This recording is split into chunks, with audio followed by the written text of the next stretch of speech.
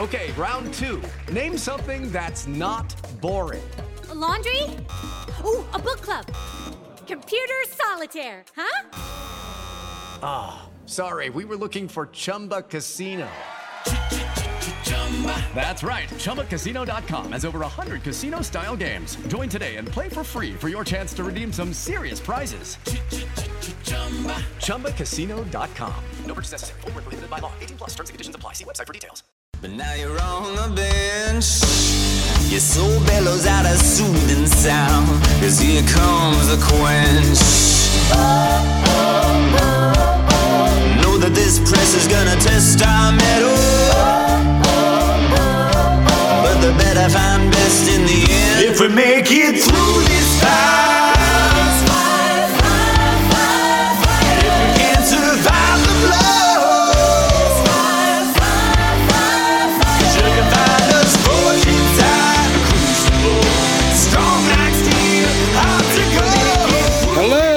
Listeners, and welcome to Ohio Mysteries.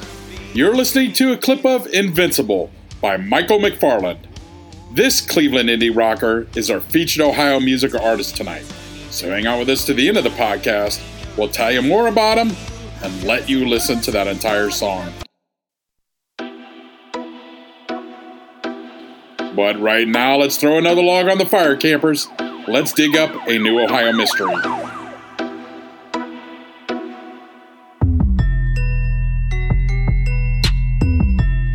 I'm your co-host, Steve Yoder, and with me is our award-winning journalist, Paula Schleiss, who spent 30 years telling these kinds of stories for the Akron Beacon Journal. Hi, everybody. If you love Depression-era gangster stories, tonight's episode has it all. The kidnapping and armed robbery of a mail truck driver in Trumbull County, stolen loot that may be laying at the bottom of a lake in Summit County, a great train robbery in Portage County. We'll even throw in the manhunt for public enemy number 1, a wrongful conviction, and a presidential pardon. And it's all connected. This sensational string of incidents begins on April the 24th, 1935, an average Wednesday afternoon in Warren, a mid-sized city in the northeast Ohio county of Trumbull. Burl Villers, who drives a truck for the Warren Post Office, is a trusted custodian of the U.S. mail. And on this day, he's got more than the usual collection of letters and small packages with him. When he leaves the station for his rounds, he's also transporting sacks that hold more than $120,000, $72,000 of it in cash, as part of the payroll for the Republic Steel Corp, as well as $53,000 in government bonds. But this isn't going to be an average Wednesday afternoon after all, because we are living in the Great Depression, an era of dapper and cocky gangsters and high-profile armed robberies. And somebody has gotten word that Burl Villers is carrying more than letters from Grandma. Shortly after leaving the downtown post office, his truck is cut off by a gray sedan, which brakes right in front of him, forcing him to come to a stop. I found one account that said this happened right between City Hall and the police station, so brazen these thieves were. The gray sedan held 3 men. 2 of them immediately jumped out, revealed guns, and headed for Burl's truck. Burl pulled his own gun, but he knew he was outmatched. Later, he would say he wished he'd shot the bandits, but added, "I guess it's better to be alive than a dead hero." Burl dropped his pistol out of the window into the street, and the 2 gunmen jumped into both sides of his truck. One of the men grabbed Burl by the neck. The other thrust a gun into his ribs. Burl yelled for help. It was, after all, downtown Warren, in the middle of the afternoon. But one of the robbers told him to shut up and drive. The gun in his side did its job of convincing him to do just that. He was instructed to follow the gray sedan. There were eyewitnesses. A man named Francis D'Alessandro was getting into his car on the east side of the street when this all went down. And nearby, sitting in her car, a woman named Mary Pop took it all in. They'll both give their accounts to police. Burl followed the gray sedan to the outskirts of town and an abandoned garage there, where the third man appeared with a machine gun. Burl was ordered to drag the mailbags out of his truck. Then he was ordered back into the vehicle, where he was locked in. He could hear the robbers driving away. Burl didn't have too much trouble escaping his own vehicle, and he called police. And within the hour, the manhunt was on. A day later, all eyes turned to Akron, an hour to the west. Near there, on Thursday evening, 3 men had spotted a big canvas bag floating in the north reservoir of the Portage Lakes, which is a series of several bodies of water strung together in southern Summit County. The men, Charles and Martin Miller and Ernest Krantz, were having dinner in a home along the South Shore off State Mill Road. They stepped outside for a smoke and grew curious about some material floating in the lake. When they saw the initials U.S. stamped on it, they recognized it as a mailbag and called the Summit County Sheriff. While the deputies were on their way, the men began to pick up pieces of mail they found littering the shoreline. Akron Postmaster L.D. Carter was also called to the scene and confirmed this was no run-of-the-mill pouch. It was one of the bags stolen in that sensational robbery in Warren the day before. Summit County Sheriff deputies spent the rest of the evening and much of the next day scouring the lake, and they recovered several bundles of first-class mail and about $50,000 worth of the stolen government bonds. Some of the waterlogged loot was stuck to the shore of Myers Island. That's a small piece of land connected to the north side of the reservoir by a causeway. That made authorities think that the robbers had actually tossed the bag into the lake from Portage Lakes Drive to the north, and that the bag, while it still had some air in it, had been carried on a breeze a half-mile to the southern shore. When residents in Akron heard this news, a milkman doing his rounds in the Portage Lakes area stepped forward, saying he may have seen the bad guys. He recalled a gray sedan, just like the one the newspapers described as the getaway car, driving through the area, and 3 men inside who looked like they were sorting through bags. Authorities began to think maybe the men had sorted the wheat from the chaff, dumping the letters and the risky bonds, and keeping the most valuable part of what they'd stolen, the cash. The $72,000 was never recovered, and for months, maybe even years, Portage Lakes residents kept their eyes open in case some of that money started washing ashore. Within an hour of discovering that floating mail pouch, Warren postal officials arrived in Akron. They took the first-class mail back to their city, dried the envelopes out, and sent them on their merry way. Federal agents came to Akron, too. They didn't leave so fast. They and local police were now convinced that the robbers were part of Akron's underworld. On Friday, they hustled through bookie joints and gang headquarters, slapping handcuffs on 9 shady characters. One man, picked up by Akron detectives Gilbert Mosley and Howard Turner, was a man named George Sargent, a 37-year-old who had come to the area with his wife from New York. They'd always suspected Sargent of being a racketeer and a member of the notorious Purple Gang out of Detroit, but police never had evidence to arrest him for anything. They were sure going to try now.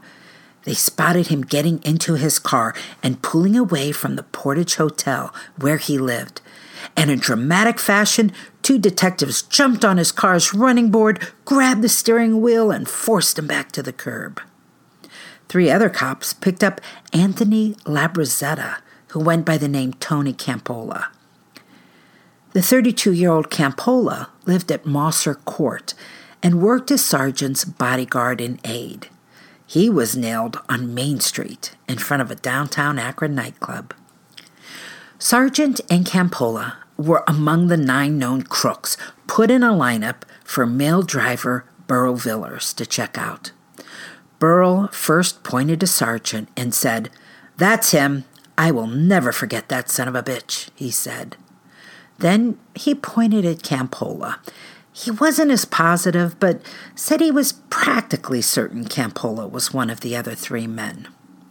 Sargent and Campola were promptly arrested, and the other 7 men were let go, with Detectives Heard advising them, "You should pick better company in the future." Police thought they had their men, but not everyone was so sure. In early news reports, people familiar with the Akron underworld said George Sargent was a big shot, much too far up the food chain to dirty his hands personally in such a risky robbery. But the wheels of justice turned, and that September, Tony Campola and George Sargent went on trial in a Cleveland federal courtroom. The prosecution put up Burl Villers and those 2 eyewitnesses I mentioned earlier as being near the scene of the crime, Pop and D'Alessandro. They all identified Campola and Sargent as the men who hopped out of their gray sedan, bared their pistols, and flanked the mail truck. The defense said, no way. They called numerous witnesses who had seen the pair in Akron the afternoon of the robbery, including Michael Finley, an Akron lawyer who said they were in his office, and others who said they saw the men in an Akron restaurant early in the afternoon. But who are you going to believe? The victim and some upstanding bystanders who saw it all happen, or the word of a mob attorney and other disreputable characters? The jury certainly had no trouble deciding. They took exactly 8 minutes to find both men guilty, and the judge sentenced each to 25 years in prison. Well, the defense said, wait a minute. There was no way the jury did their job. They could not have fully considered the evidence in the case and arrived at a verdict in just 8 minutes. And Judge Samuel West, who heard this appeal, said, you know what? You're right. He granted Sargent and Campola their request for a new trial. Okay, round 2. Name something that's not boring. A laundry? Ooh, a book club. Computer solitaire, huh? Sorry, we were looking for Chumba Casino. That's right. ChumbaCasino.com has over 100 casino-style games. Join today and play for free for your chance to redeem some serious prizes. ChumbaCasino.com. No purchase necessary. Void where prohibited by law. 18+ terms and conditions apply. See website for details. And so, the second trial took place in January of 1936. It ended with the same verdict, guilty, but at least this time the jury deliberated for 3 hours. Unknown to everyone at this point, however, was that something had happened between those 2 trials that was going to change everything. In November of 1935, so this is 2 months after their first trial, 2 months before the second trial, Ohio had a genuine train robbery, actually the last great train heist in U.S. history. And it happened in, of all places, the tiny Portage County farming village of Garrettsville, about midway between the cities of Warren and Akron. The train that was targeted was carrying mail from Cleveland to Warren, and among that mail, payroll for the Republic Steel Corp. That was the same company that had been targeted by the mail truck robbery. It was a scene straight out of the Wild West. Seconds after the train pulled into the Erie Railroad Depot in Garrettsville, 6 bandits, some of them concealing their faces behind handkerchiefs, fired their machine guns into the air to announce their presence. The robbers threw unlit sticks of dynamite into the train, then warned that the next sticks would be lit.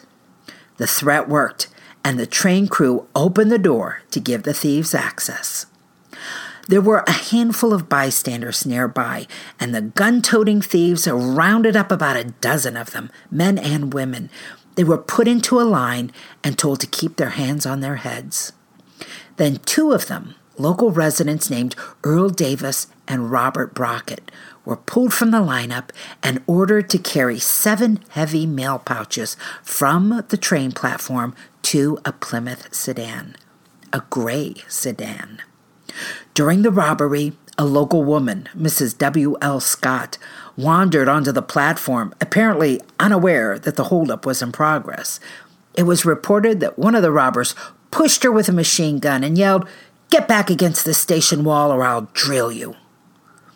Within 10 minutes of their arrival, the entire gang was gone, taking with them $34,000 in currency and $12,000 in bonds. It was probably a whole lot less than they were expecting, but still about $715,000 in today's money. The FBI swarmed the tiny farm town to investigate the train heist, and pretty quickly they attributed it to the man who was their current public enemy number 1, a gangster named Alvin Karpis, who had the unfortunate nickname of Creepy Face. The FBI had been chasing Creepy Face Karpis for years on allegations of robbery as well as kidnapping and murder, and they wanted him for that train robbery.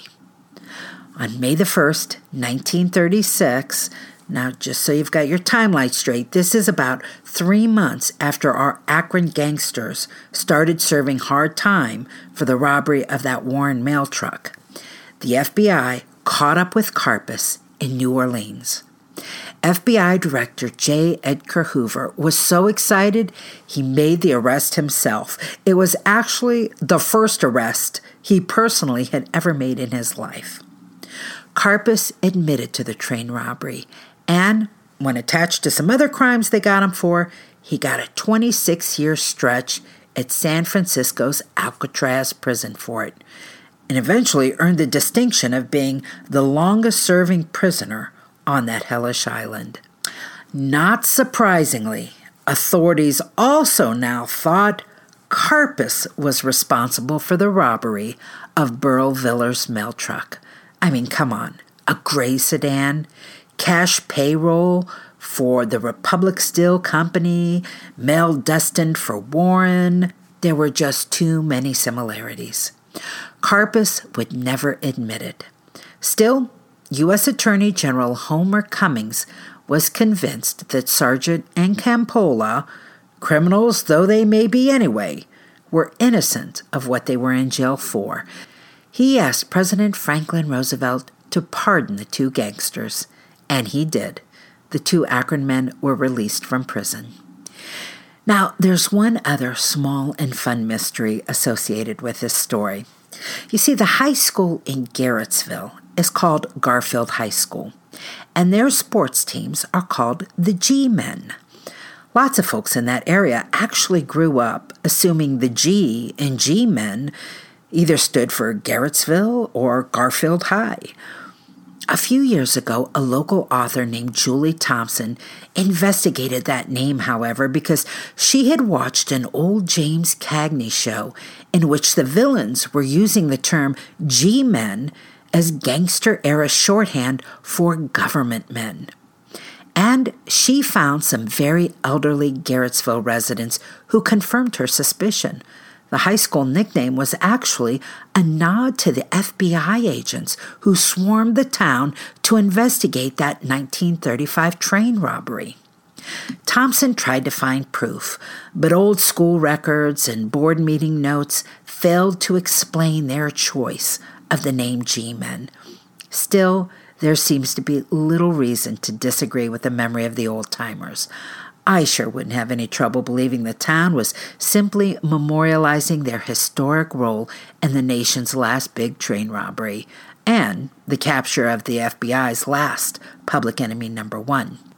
Now, one other thing I wanted to mention, and that's Ohio's extraordinary connection to public enemy number 1. The term America's Public Enemy was a gimmick started by FBI Director Hoover in 1934 to keep the public focused on their most wanted man during that Great Depression era of big-time gangsters. Only 4 men ever made that list. The first was John Dillinger, When he was killed, the title transferred to Pretty Boy Floyd. When Floyd was killed, Babyface Nelson was promoted, and when he died in a shootout, our Garrettsville train robber, Alvin Karpis, took the top spot. The concept of naming a public enemy was retired after Karpis's capture. If you've been listening to our show for a while, then you've probably already heard our episodes on John Dillinger and Pretty Boy Floyd, both with extensive resumes of robberies, escapes, and murder in Ohio. Adding Karpis, that means 3 of the only 4 men ever to be named the FBI's public enemy number 1 spent a significant part of their criminal careers terrorizing the Buckeye State. That's it for tonight, listeners. For photos, news, clippings, and more on this and every episode, hop on over to our website, ohiomysteries.com. And that brings us to tonight's featured Ohio musical artist. Michael McFarland's style of indie rock mixes modern acts like Weezer and Bastille with classic singer-songwriters like Paul Simon and Elton John. And sometimes the result is an anthem, like the song we're featuring tonight, Invincible. This Cleveland musician launched his last album, Through This Fire, last October, with songs that carried an uplifting message. It was inspired by the global pandemic, and if you pay attention to the lyrics, you'll see it captures the resilience of the creative spirit. Invincible dares us to come out the other side of this stronger than when we went in. If you want to watch Michael in person, mark your calendar for November the 5th. He'll be performing that night with a full band at the 5 o'clock Lounge in Lakewood, Ohio. So let's have another listen to Invincible by Michael McFarland. And we'll see you here next week for another episode of Ohio Mysteries.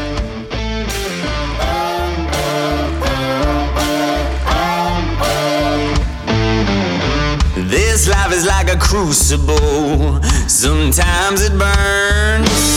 It feels harder than it used to though. But now's the time to learn. Know that this heat is gonna make us stronger. But everybody gets beat now and then. If we make it through this fight,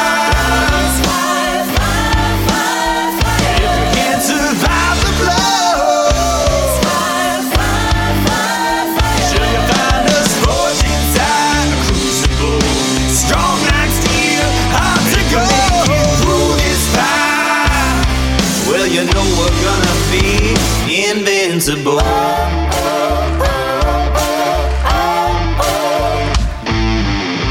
Blast furnace is a proving ground, but now you're on the bench. Your soul bellows out a soothing sound, 'cause here comes the quench. Know that this press is gonna test our metal, but the better find best in the end. If we make it through this fight, if we can't survive the blows, sure you find us forged inside the crucible, strong like steel, hard to go. Make it through this fight, well you know we're gonna be invincible.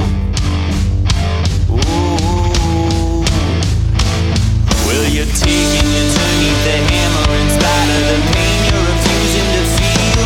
'Cause it burns to be born in a furnace and born in the flames that are forging your steel. It's the flames that are forging your steel. If we make it through this fire, if we can't survive the blow,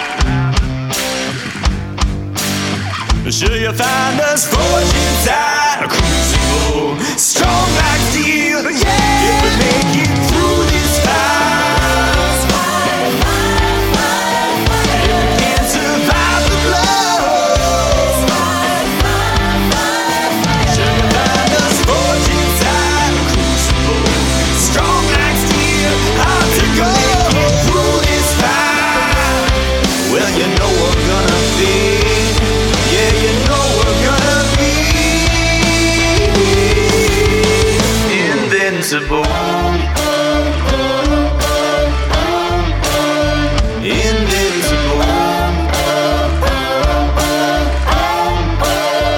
Invincible. With Lucky Land Slots, you can get lucky just about anywhere. Dearly beloved, we are gathered here today to... Has anyone seen the bride and groom? Sorry, we're here. We were getting lucky in the limo and we lost track of time. No, Lucky Land Casino, with cash prizes that add up quicker than a guest registry. In that case, I pronounce you lucky. Play for free at LuckyLandSlots.com. Daily bonuses are waiting. No purchase necessary. Void where prohibited by law. 18+. Terms and conditions apply. See website for details.